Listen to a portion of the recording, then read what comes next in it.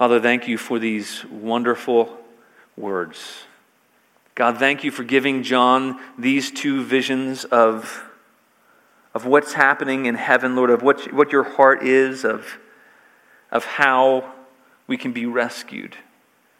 God, thank you for giving these two visions that give us assurance and comfort. God, I pray for each and every person here who is in need of comfort, in need of assurance, in need of security. God, I pray for each and every heart here that longs for and thirsts for and hungers for security, safety, and fulfillment and other things, that we would all find our satisfaction in you. God, I pray that you would use these words to speak to each and every one of our hearts by your Holy Spirit. God, empower me by your Spirit to preach, and empower each and every person here to hear. We need your Holy Spirit to hear from you. So we ask you to give us more of yourself. In Jesus' name we pray. Amen. Well, when our 4 older children were very young, we were living just outside of Vancouver, British Columbia. And we were very far from home. We were over 3,000 miles away from home. And we were lucky if we got to see family maybe once or, at the extreme twice a year. And it was far and it was difficult. But we wanted to teach them about our home. We wanted to teach them about our home country. We were living in Canada. It's like America, but America light. There are some differences. And we wanted to teach them what does it look like, what are some culture and things like that. So because we wanted to introduce them to good, solid culture, we introduced them to Johnny Cash. And we had them listen to Johnny Cash hymns at bedtime. He had a hymns album. I don't know how old he was when he was younger and before he started going wayward. And he had a hymns album. And so they listened to this hymns album on repeat every night. And what we didn't know is that it had an effect. They actually had memorized, by the time Abby was 3 and Noah was 5, they memorized the entire album and they could sing it word for word. And so my mom came to visit us. It was her first visit to Vancouver after we'd been there for a little while, and she came up to visit. And I said, "Hey, Mom, do you want to help put them to bed?" And she said, "Sure." And so I had already put the music on, and it was playing Johnny Cash. And nothing like some Johnny Cash is good for the soul. And so they were listening to the Johnny Cash album, and it just happened that a song came on, the kids were singing it, and then that one ended, and then another song came on. My mom sat down at the foot of the bed, and they started singing this song, and it was called "Are All the Children In?" by Johnny Cash. And he says, "When I'm alone, I often think of an old house on the hill, of a big yard hedged in roses where we ran and played at will. And when the nighttime brought us home, hushing our merry din, Mother would look around and ask, 'Are all the children in?' Well, it's been many a year now in the old house on the hill. No longer has my mother's care, and the yard is still, so still. But if I listen, I can hear it all, no matter how long it's been. I seem to hear my mother ask, 'Are all the children in?' And I wonder, when the curtain falls on that last earthly day, when we say goodbye to all of this, to our pain and work and play, when we step across the river where Mother has so long has been, will we hear her ask a final time, 'Are all the children in?'" My mom started bawling, and we started bawling. We were crying, my mom was crying, and the kids were laughing. And I'm getting choked up even telling a story. She was crying because what was most important to my mom, she loved us, she wanted to make sure we provided for us, she wanted to make sure we're safe in Vancouver and that we had what we needed and all that kind of stuff. But what was most important to her, and what was a theme really from my childhood on, was she never let what was most important escape. And what was most important for her was not just the physical safety. She got that song as, hey, it's calling, are all the children, are they safe and secure in God? Is that most important question really answered? And for her, she was tears of gladness and sadness both, and because her children were in and she wanted to make sure that her grandchildren in. So she was wrestling while she was crying out of both joy and hope, was hoping that most important question God answered, and she desperately wanted her grandchildren to be in as well. She was thinking of the most important question. And, John put that question a different way. But really, it's the same question, just phrased in a different way. You see, my mom was aware that all of us deserve the wrath of God, that all of us, by nature, we've rebelled against God, and because of our rebellion against God, we have earned His wrath. We deserve His wrath. And so that question, it's a gripping question. Are all the children in? Because otherwise, she knew that those who were not would one day face the wrath of God. And that's where Revelation has been for the last couple weeks, and especially last week when we read Revelation 6. If you weren't here, it was all about how Jesus, he went and he took the scroll from the hand of God. He was worthy in chapter 5 2 weeks ago, and he takes the scroll, he gets it from God, he begins to crack open each of these 7 seals, sealed perfectly, and the scroll represents God's plans. And so each time he opens a seal, it releases part of the judgment of God. And we saw really these 4 horsemen and these 4 horsemen of the apocalypse and this judgment going out. And this judgment affected the whole world in different ways, from war and civil war. And then the results of that are economic deprivation and famine. And then in the end, we see that death and Hades. And then things get so bad, and the 5th seal breaks. The martyrs say, hey, when, God, will you bring your justice? And then the 6th seal is open. There are 7 seals, but only 6 were open in chapter 6. The 6th seal is opened, and that was a seal that really looks forward to the final time when the whole cosmos shake. And the stars are falling from the sky, and the sun is dark, and the moon's turned to blood, and things are shaking so badly that it gets to the place where all the most powerful and mighty and rich, they ask a question. I want you to flip back in your Bible. I don't think we have this on overheads. Revelation 6:15. Actually, we might have that. Yeah. Revelation 6:15. This is the question that John ends with in Revelation chapter 6, and it leads right into the answer here in Revelation chapter 7.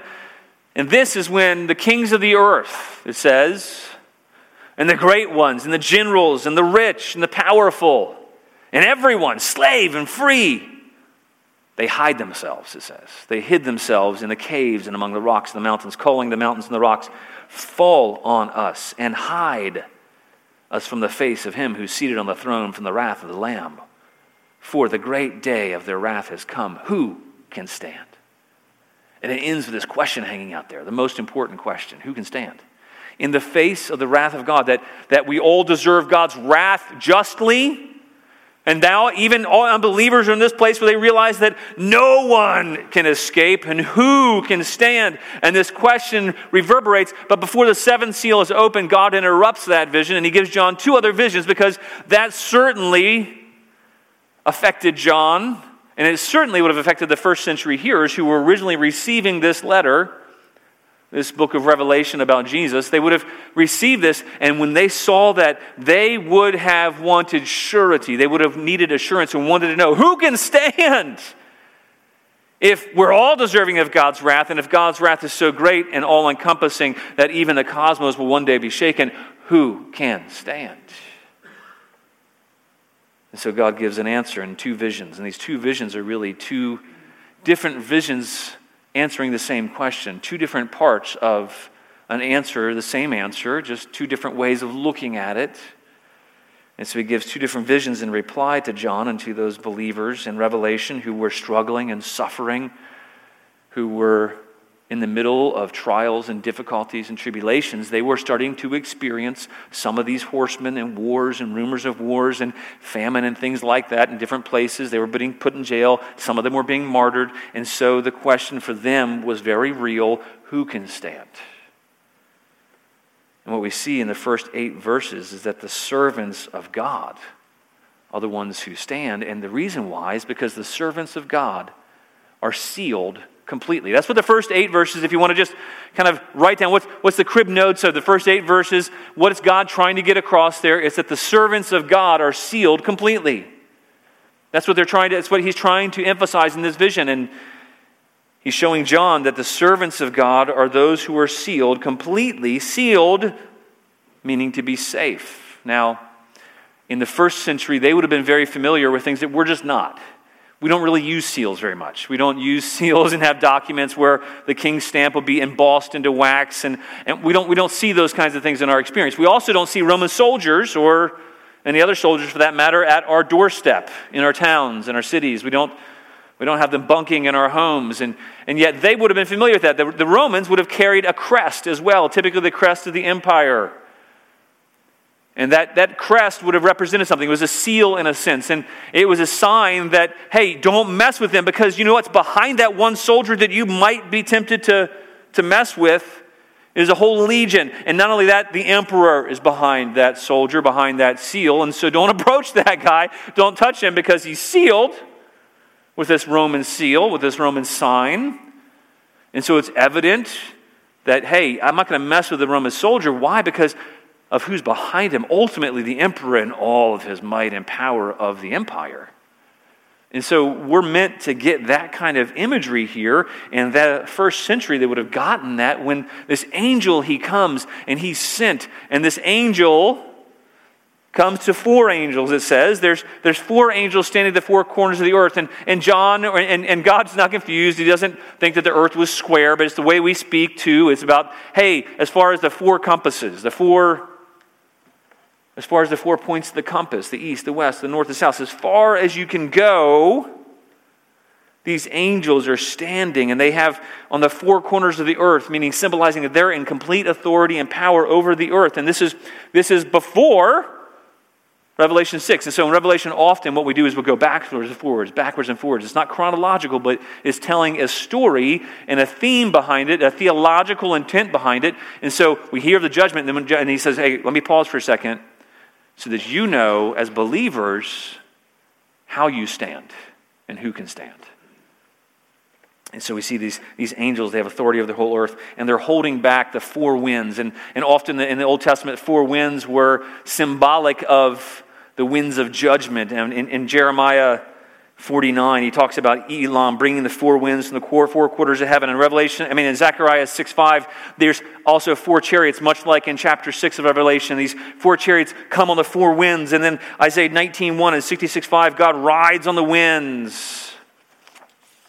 And so these winds here, they follow the imagery of God's judgment. Another way to refer to what we've just seen in chapter 6. And yet God says, you know what? Before I carry those things out, before I exercise my judgment, you need to know something, that I've sent somebody to make sure that something happens. And we see down here, look in verse 2, it says, another angel was ascending from the rising of the sun, the place of power, the place of the east, where the sun rises. It says, with the seal of the living God. And look down in your Bibles in verse 2, and he says, and he called out with a loud voice to the 4 angels that have been given power to harm earth and sea.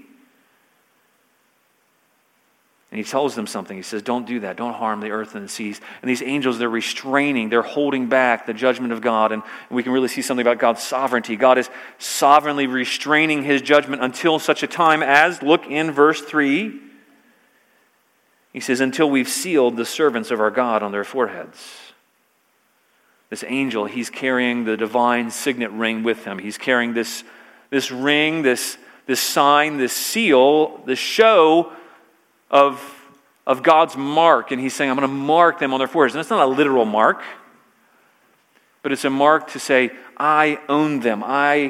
They're my possession. They're under my protection. Just like a Roman soldier might be marked or have a mark on his shield, they are marked here, saying that they belong to God. A slave would receive a marking, and it would be a sign that, hey, this slave is under my protection. This slave is under my ownership. This slave is my property. Don't mess with him, because you mess with him, you mess with me. And so God sends this angel to make sure that all of his servants are sealed on their foreheads. And then later we'll see in Revelation that there's a counterfeit seal, right? There's this mark of the beast, and that's not a literal mark either. But there's this mark of the beast. Instead of being perfect, God's perfect, and we often see perfection around the number 7, and see that, God the Father, the Son, the Holy Spirit, and so the trifecta really there. And then you see the alternate is the imperfection, the 666 at people's foreheads. And so here, though, we see God sealing people. It was a statement that these servants of God belong to the king. And just like a Roman soldier, you wouldn't mess with that servant, because that servant has all of the authority of God behind him. He has all the backing, all the power of God protecting him, behind him. And so it is evidence of the fact that not only do we belong to God, but we actually have God's divine protection. We have his sealing. Touching the person would be like touching the king himself. To offend, to harm the person would be the same as an act of war against the king's own person. And so God says, hey, to this angel, seal all my servants with my mark on their forehead. So that everywhere they know, everyone will know who belongs to me, and that those who belong to me are sealed in me. They have my protection. They have my provision. They're my possession. So that answer is, who can stand? All those who are sealed. And if you are a servant of God, here's the good news. God has sealed you. All throughout the New Testament, it talks about that. It talks about how the Holy Spirit is given as a sign or a seal of our salvation. If you have put your faith in Jesus Christ for the forgiveness of sins, if you said, hey, I deserve your wrath, God, would you please rescue me from your wrath? I put my hope in the fact that Jesus, you paid the price for all my sins and you took the wrath of God on yourself, and that's what my trust is, that's what my hope is. Then Scripture says that you've been sealed. And now in verses 4 to 8, what this imagery is meant to show is that we've been sealed completely. The complete number, the full and complete number of God's people has been sealed. That's what verses 4 to 8 are meant to indicate. This is not about actual numbers here. All throughout Revelation, you look at how are numbers used. They're not used literally unless they explain that literally. And so because this is prophetic literature, he sees this number sealed, 144,000. I remember as a kid thinking, well, who are those 144,000? What exactly is that? But I think this passage gives some light to it. I think they're all, both Jew and Gentile, like sons of Israel, as the New Testament speaks of believers. You know, we're all sons of Abraham by faith. We're sons of Abraham. And so he uses different numbers here. 12 tribes of Israel times 12,000 times 12,000 is 144,000. This is the number of completion times completion. That's the idea we're seeing here. This is who is saved? Well, those who are sealed. How many of those? Oh, the complete and full number. Exactly the amount that God intends. The fulfillment of everyone. No one is lost that God brings in. All the saints are sealed. That's what we're meant to see. It's probably not literal again, but especially given the context of Revelation. Nowhere else in Revelation are Jewish believers listed apart from Gentiles. The entire book is all about God's people together, coming to him as one, as faithful overcomers, composed of both Jew and Gentile alike. On either side of this as well, and we see in verse 3, believers in general are sealed. And then in verse 9, a multitude from every tribe and tongue and nation is standing. And so in this context, even in this passage here, this is, hey, all believers are sealed. And then you see, well, what does that look like? The fulfillment, the completion number. And then you look in verse 9, and it's made up of everybody, of this multitude, of both Jew and Gentile alike. And if you expand that broader into the context of the New Testament, in James, he talks about, he addresses his letter to the 12 tribes of the dispersion, and he doesn't mean just the Jews. He's talking to all believers. And in Matthew and Luke, Jesus talks to the believers there. And he talks about how his disciples will sit on 12 thrones, judging the 12 tribes. And he's referring to all who are believers. Romans 2:28, Paul writes his letter to the Romans, says that being a Jew is not about being a Jew outwardly. This is how we know this 144,000 applies to both Jew and Gentile. It's a full completion, because being a Jew, he says, is not about being one merely outwardly, nor is circumcision outward and physical, he says, but a Jew is one inwardly. And circumcision is a matter of the heart, by the Spirit, not by the letter. His praise is not from man, but from God. Meaning the person who is praised, the person who is God's child, it's circumcision of the heart. It's not about outward race. It says that in Galatians 6. Neither circumcision nor uncircumcision counts for anything.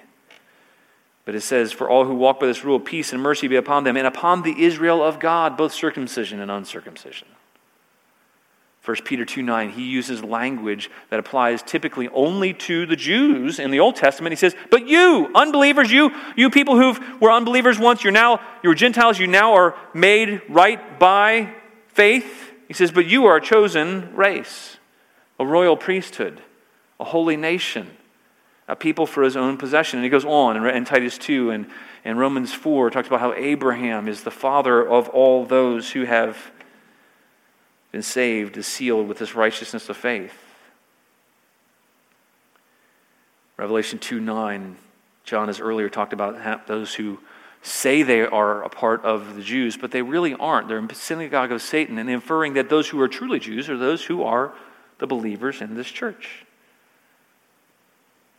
So there's good reason to see this number symbolic, but either way, if you don't see it that way, that's fine. You're still welcome. The reality is, I believe it's both Jew and Gentile alike, but the main point here shouldn't be missed. And this main point, either way, really is simple, and it's that God's servants are sealed, and they're sealed completely.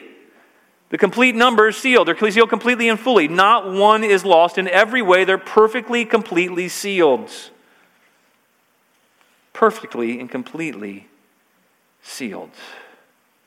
You know, sometimes we can doubt our salvation. Sometimes we can think, you know what, when I continue to sin so badly, I don't feel like a Christian. You ever have that, by the way? You ever have that feeling? I know I have. You know what? I feel like I don't deserve God's favor. I don't deserve His mercy. I don't deserve to be a Christian. I've messed up too much. I haven't been good a kid. I haven't been a good son. I haven't been a good brother. I haven't been a good father. I haven't been a good mother. Whatever you're thinking, haven't been a good wife, whatever. You can doubt. Especially when temptations and trials hit. Things get difficult. You can wonder, hey, will I really make it through these things? Not only am I really truly a believer, but will I make it through these trials and difficulties and temptations? And will I make it through these issues? And the people in the first century must have wondered those things. And God wants them to hear, who can stand?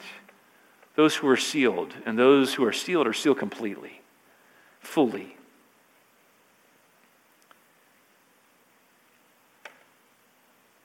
Those who are sealed can have confidence that they are in Christ Jesus, that they belong to God. If you place your faith in God, you need to have confidence today that the right question has been answered. That who can stand? All those who've been sealed, who God says, mine. Who God says, they belong to me, and they belong to me completely.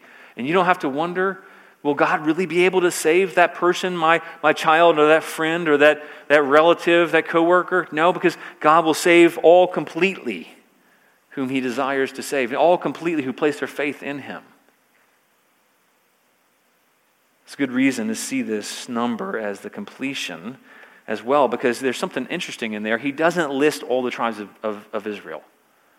He lists 12 tribes, but they're not all the tribes of Israel. He actually skips one of them, Dan. And that's probably because in the Old Testament, Dan was the one in the northern kingdom. The tribe of Dan led all Israel astray into idolatry. And so he doesn't list Dan, which is very unusual.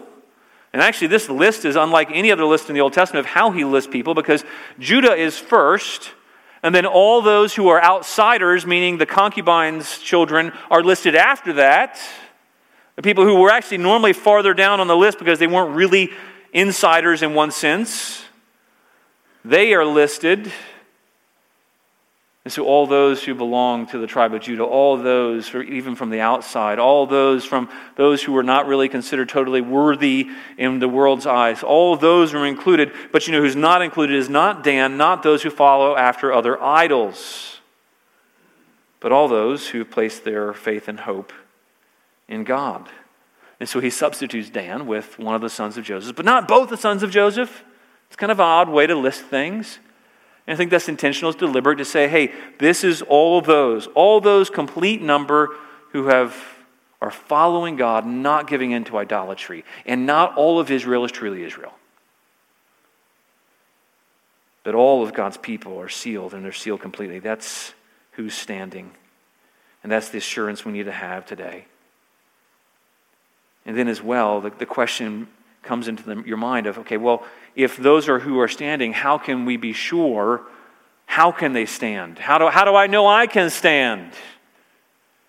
And that would have been in John's hearers' minds. The servants of God stand, sure.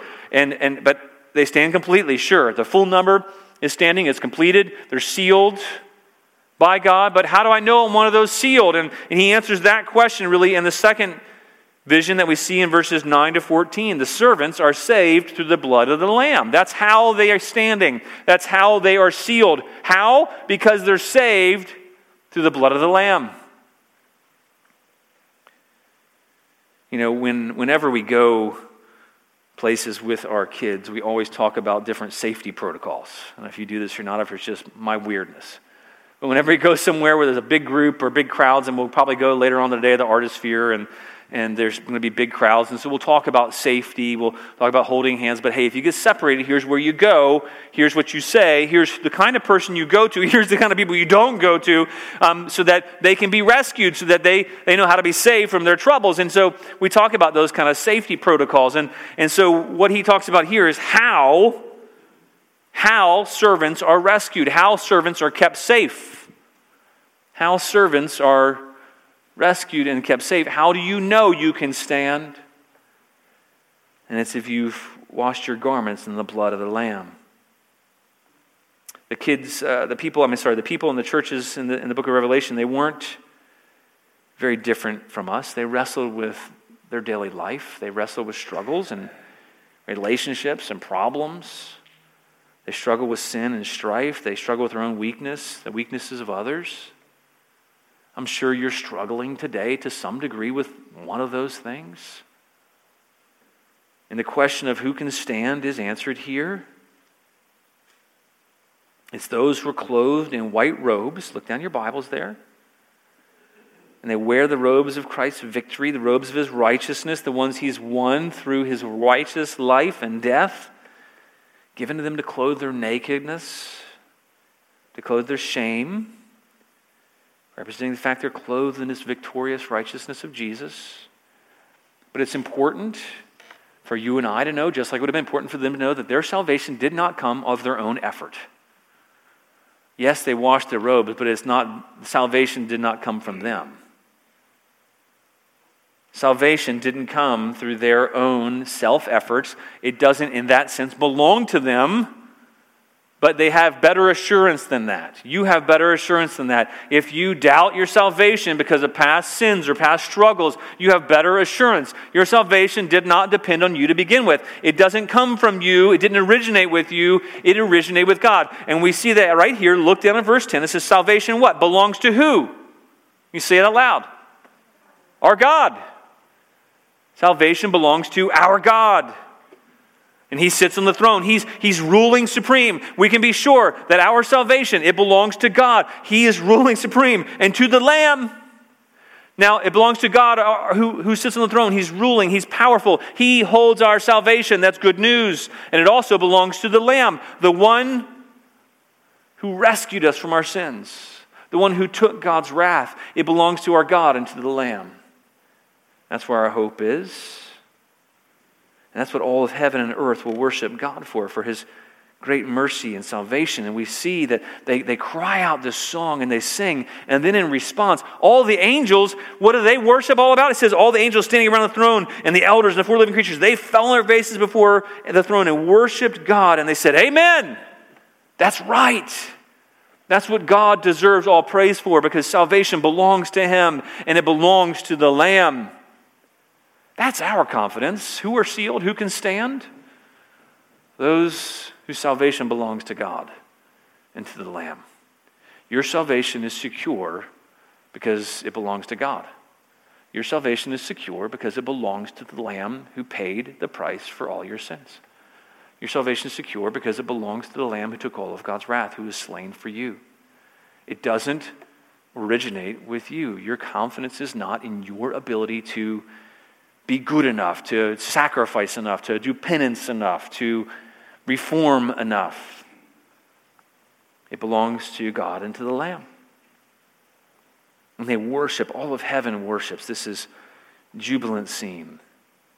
And then as they're worshiping, they're praising God, the sevenfold praise. Look down at verse 12. The sevenfold praise to God for salvation belonging to him and to the Lamb. It's not of us. And that is displaying God's wonderful mercy, his wisdom. He says in glory and wisdom and thanksgiving and honor and power and might be to our God. Why? For his mercy that's displayed.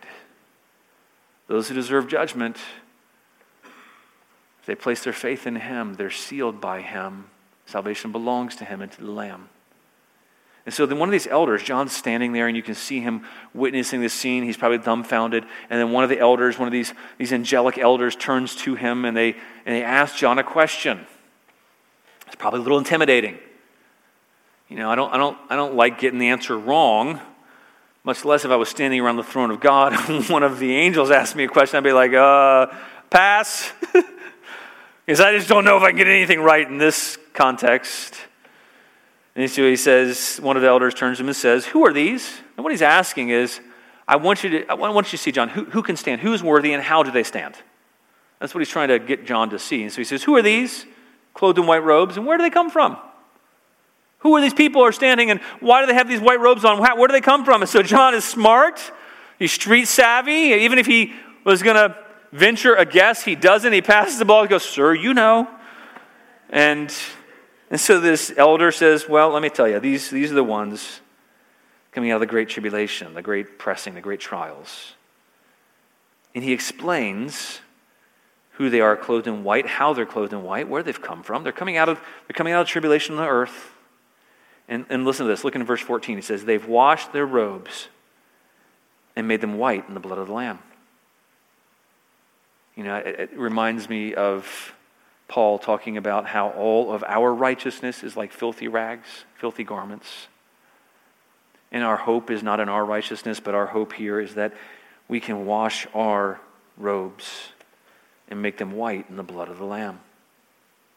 And they're coming out of a great tribulation. That word for tribulation, it's used all throughout the New Testament. Actually, and Jesus said, in this world you will have many tribulations. That's the word he uses, the same word here. 2 Timothy 3, Paul writes to Timothy, he says, indeed, all who desire to live a godly life in Jesus Christ will be persecuted, have tribulations.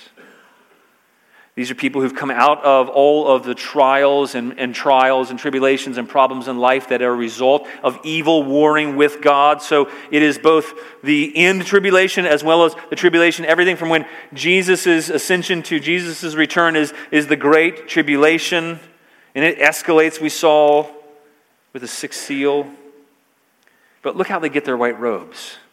It doesn't say they earn these robes of victory. So when a victor, as we talked about last week, would be paraded through town, they'd be given a white robe to wear and be paraded around as a sign of their victory. And these saints, they don't make these robes themselves. They don't make them white themselves. They're washed in the blood of the Lamb, and the blood of the Lamb makes them white. It's the blood of Jesus. What it's speaking to is the blood of Jesus, the atoning sacrifice of Jesus, that makes their robes white. That's what makes your robes white. That's how we can stand. That's how we know that we're servants of God. If you put your faith, your trust in Him, in His righteousness, in His victory. His blood removes every stain and speck of sin. And what an irony here, right? If your blood is not white, there's a reversal here. The thing that we would think wouldn't work is what truly has cleansing power. It's the blood of Jesus. And it removes every speck of sin, makes clothes white. Who can stand? The servants of God can stand. How will they stand? They stand secure, because the robes have been washed in the blood of the Lamb. And how will they stand secure? Well, the final verses tell us that. They stand secure because they're sheltered by the all-satisfying shepherd. The servants of God, they're sealed. They're sealed completely. The full number is sealed. Not only are they sealed completely, they stand because they're saved by the blood of the Lamb. That's their confidence. And then not only that, they know that they're secure because they're sheltered by the all-satisfying shepherd. I remember a few years ago we had a Renew conference at Southern Wesleyan University, and it was a particularly hot weekend, or hot time, and the temperatures were in the high 90s, and there was no shade at all, and we all thought, okay, let's go out and have some kids games on a field. And so we had kids games on a field out there, and it was great. And the kids didn't really notice it, but all the adults did. That it was sweltering hot, and the sun beat down, and everybody was thirsty, and so everybody's trying to crowd into these couple tents that we had set up. Because the shelter, it relieved the heat. And so we have this beautiful picture in verse 15. He tells us about a few things here. He says, they're before the throne of God. These saints, these saints can have assurance. The people in Revelation 7 who are in these 7 cities, who are undergoing persecution, and things will get worse. Some have already been martyred. They've had wars, rumors of wars. They had affliction. Some famines have begun, and they're wondering what will happen, what will be the end of things. And then he explains here that they'll be kept safe because they're sealed. They've been covered by the blood of the Lamb, and now they're sheltered. And look at verse 15. It says they're before the throne. They're worthy to stand before the throne of God. This place of all might, of all power, where God is, who dwells in unapproachable light. This holy God. And now these saints are there in the very presence of God. It says they serve Him day and night. Not only are they in His presence, but they interact with Him. They're in His temple, in His place where His presence dwells. And then look at the second half of verse 15. Look down your Bible. It says, He who sits on the throne will what? What's the word there? You can say it out loud. What's the word? He will what? Shelter. Now, I don't know of a better shelter than the Creator of all the universe.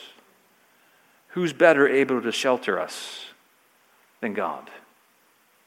And there's so many pictures in the Old Testament about God doing that. I've been covering His people with the shadow under the shadow of His wings, like a mother chick would kind of draw in the chicks underneath her wings and keep them sheltered and safe. And so it says this picture here, that God who sits on the throne will shelter them. The presence of God that evil flees from. The presence of God that no sin can stand in the midst of. The presence of God that if we were not covered with white robes would crush us, would kill us. We stand and it shelters us. God shelters us with His very presence. Maybe you are in need of encouragement today. You know, maybe you're a mom and you feel like you failed. Maybe you're a dad, whatever. Maybe you're whatever season of life you find yourself in. You need confidence. How do I stand? I'm not worthy. I stand because I've been sealed. I belong to Him. He's sealed me. And how do I know that? Well, because salvation belongs to Him to begin with. It didn't start with me. And if I want to follow Him, it's a sign that I belong to Him. And if I put my faith and my trust in Him, I have these white robes on. But not only that, because of these white robes, I can come before His presence and I can interact with Him, have fellowship with Him. But not only that, He promises to shelter me. And why is shelter important? Because life has storms. These people in Revelation that would have received this letter, they would have been experiencing all the storms of life. And maybe you're experiencing storms. We have a shelter in the storm. It says, He who sits on the throne will shelter them with His presence.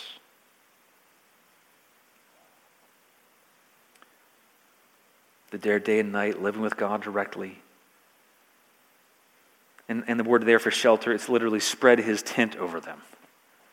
Now, that would have meant something to people in that century because they would have been aware of the Old Testament and how God's tabernacle, His tent, was His place of presence, His place of safety, His place where you go to be in the presence of God, His tent. It says He's going to spread the tent over them. Kind of like when the children of Israel, they exited Egypt. God led them out. And how did He lead them out? He led them out by day with a cloud by day to shelter them. And at night, their shelter was a pillar of fire, their safety, their security. And so God says, I'm going to shelter you with my tent, with my presence. My very presence will go with you to shelter you. They won't have to endure torment ever again. They have supreme protection of the living God.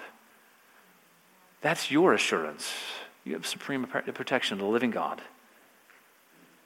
Then in verses 16 and 17 is really a fulfillment of a prophecy that we've seen in Isaiah. Look in Isaiah 49:10. I think we have that for you. This is a prophecy about the time when God will make all things right. And He says, they shall not hunger or thirst, neither scorching wind nor sun shall strike them. For He who has pity or mercy on them will lead them, and by springs of water will guide them. That's what we see here in Revelation 7, 15, 16, 17 is the fulfillment of that. They shall hunger no more, it says in verse 16. They won't need anything else to fulfill them, to satisfy them. Not just physical hunger, but spiritual hunger. Maybe you're hungry this morning, and I'm not talking about the kind of hunger that you're thinking about the Mother's Day lunch that you're going to have in a little bit here. But not only that, he says you'll hunger no more.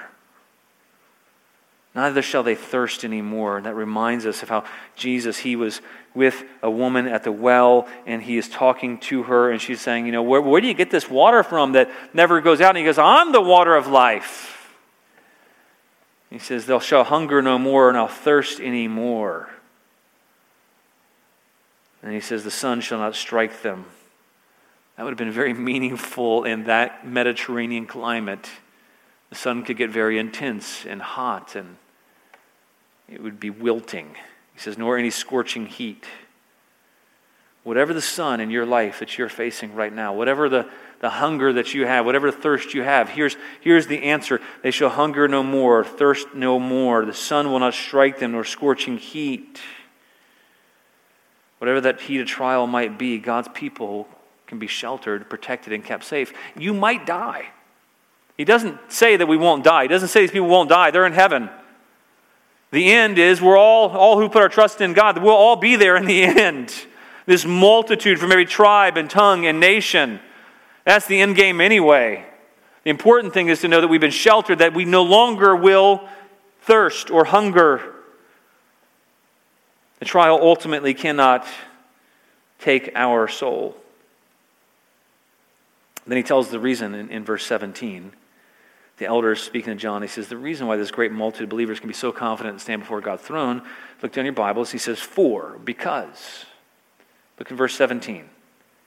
He tells why. For the Lamb in the midst of the throne will be their shepherd. He will guide them to springs of living water. And God will wipe away every tear from their eyes. The one who's the Lamb, the one who is worthy to take up the scroll. He started to release all these judgments. He's the same one who will guide you. And he'll guide you to springs of living water. So you can be satisfied in him. So your thirst is quenched in him. And it says God will wipe away every tear from their eye. He'll lead you to God, and God wipes away every tear from your eye. The Lamb is the shepherd. 1 John looks for the lion that he hears about, and he sees a lamb, and then he looks and sees the lamb. He says the lamb is really a shepherd. The sacrificial lamb is the one who leads them. And he's perfectly suited because he himself is a sheep, sacrificial lamb who is slain. So he knows your experience, and he's able to lead you exactly where to go. This one who is a lamb who is slain, who was a lamb like you, he is the one who will lead you and guide you. He knows exactly what you need. We think about a shepherd in those times, and a shepherd really cared for the sheep, but the shepherd was never a sheep, so he couldn't really think like a sheep, didn't know what a sheep really needed. And so Jesus is saying here that he knows exactly what we really need. He knows all of the ways we thirst and hunger, and yet he can perfectly do this because he's also the shepherd. They're sheltered from God's very presence. The rocks can't cover God's wrath. Who can stand? No one on their own. Everyone would cry out for the rocks to cover them from God's wrath, but here we see that God enables his servants to stand. He seals them. They belong to him. They're washed in these righteous robes. Their robes are washed in the blood of Christ. They've been made righteous, and God spreads his presence like a tent. The source of all of our satisfaction is found in him. Shelter from deprivation, from want, from heat. And he leads us to springs that quench the thirst that we didn't even know we have. Because so often we go thirsting after so many other things for satisfaction, for the answers. But we all look to other pastures to fill us, but they make us sick. And the Good Shepherd leads us to his green pastures. He ultimately guides us to springs of living water. He understands our trials. He understands our suffering. He understands our sorrows. He cares about us. He understands there's heat. And sometimes the heat's pretty intense, but it says he shelters us in the midst of that. And then one day he's going to get rid of all of that. He's going to get rid of every source of struggle and trial and sorrow. It's a beautiful picture. For my kids, when they get upset, when they're really little, I love to wipe their tears away from their eyes. It's just something I do. They cry, I say, come here, and I wipe their tears away. I hug them, I hold them, and I want them to know they can come to me when they're struggling, when they are crying, and I don't want them to be turned away from me. And that's the image we have here with God. He doesn't say, go away when you're struggling, when you're crying, when things are hard. He says, no, come to me. Let me wipe your tears away. The complete removal of every sorrow, trial, sadness, every tear wiped away. You know, the song I mentioned at the beginning, it means more to me now because my mom's passed on. She's crossed the river, as Johnny Cash sang. And I love it because I can identify with those final words. It says, but if I listen, I can hear it all, no matter how long it's been. I seem to hear my mother ask, are all the children in?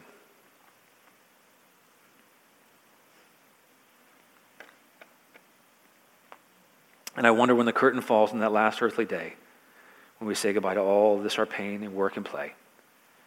When we step across the river where mother has so long has been, will we hear her ask a final time, are all the children in? I don't have to wonder that.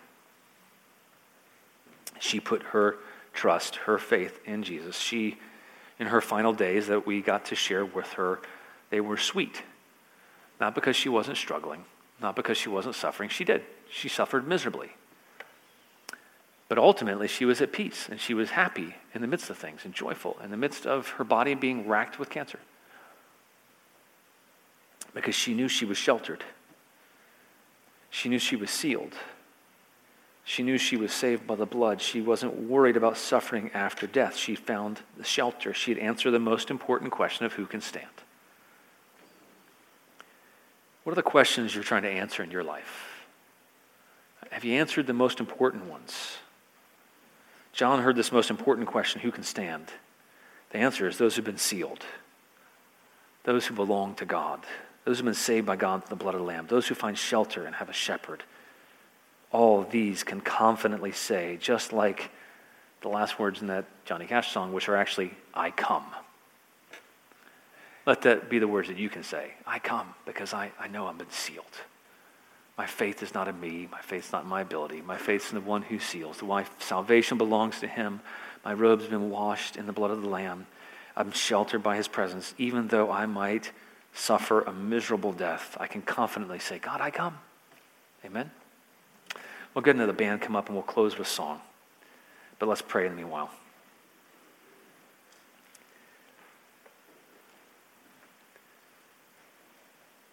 Father, thank you for this passage. It gives us assurance that we do not have to fear any of your judgment.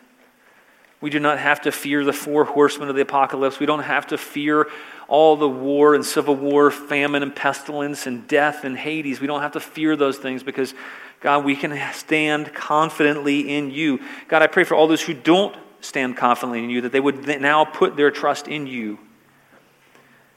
God, that all those who do not know you here today would place their faith in you, look to you for salvation, not try to hide themselves, but look to you for salvation and find themselves hidden in you. That, Lord, we would all trust in your merit, trust in the salvation that belongs to you, that you've sealed us, that we've been made white and been given victory by your blood. God, may we all have fresh confidence today that we are sheltered by you no matter what might come. God, I pray that you would keep these most important questions before us and that we'd be confident in the answer because of you. In Jesus' name we pray. Amen. Let's stand and sing.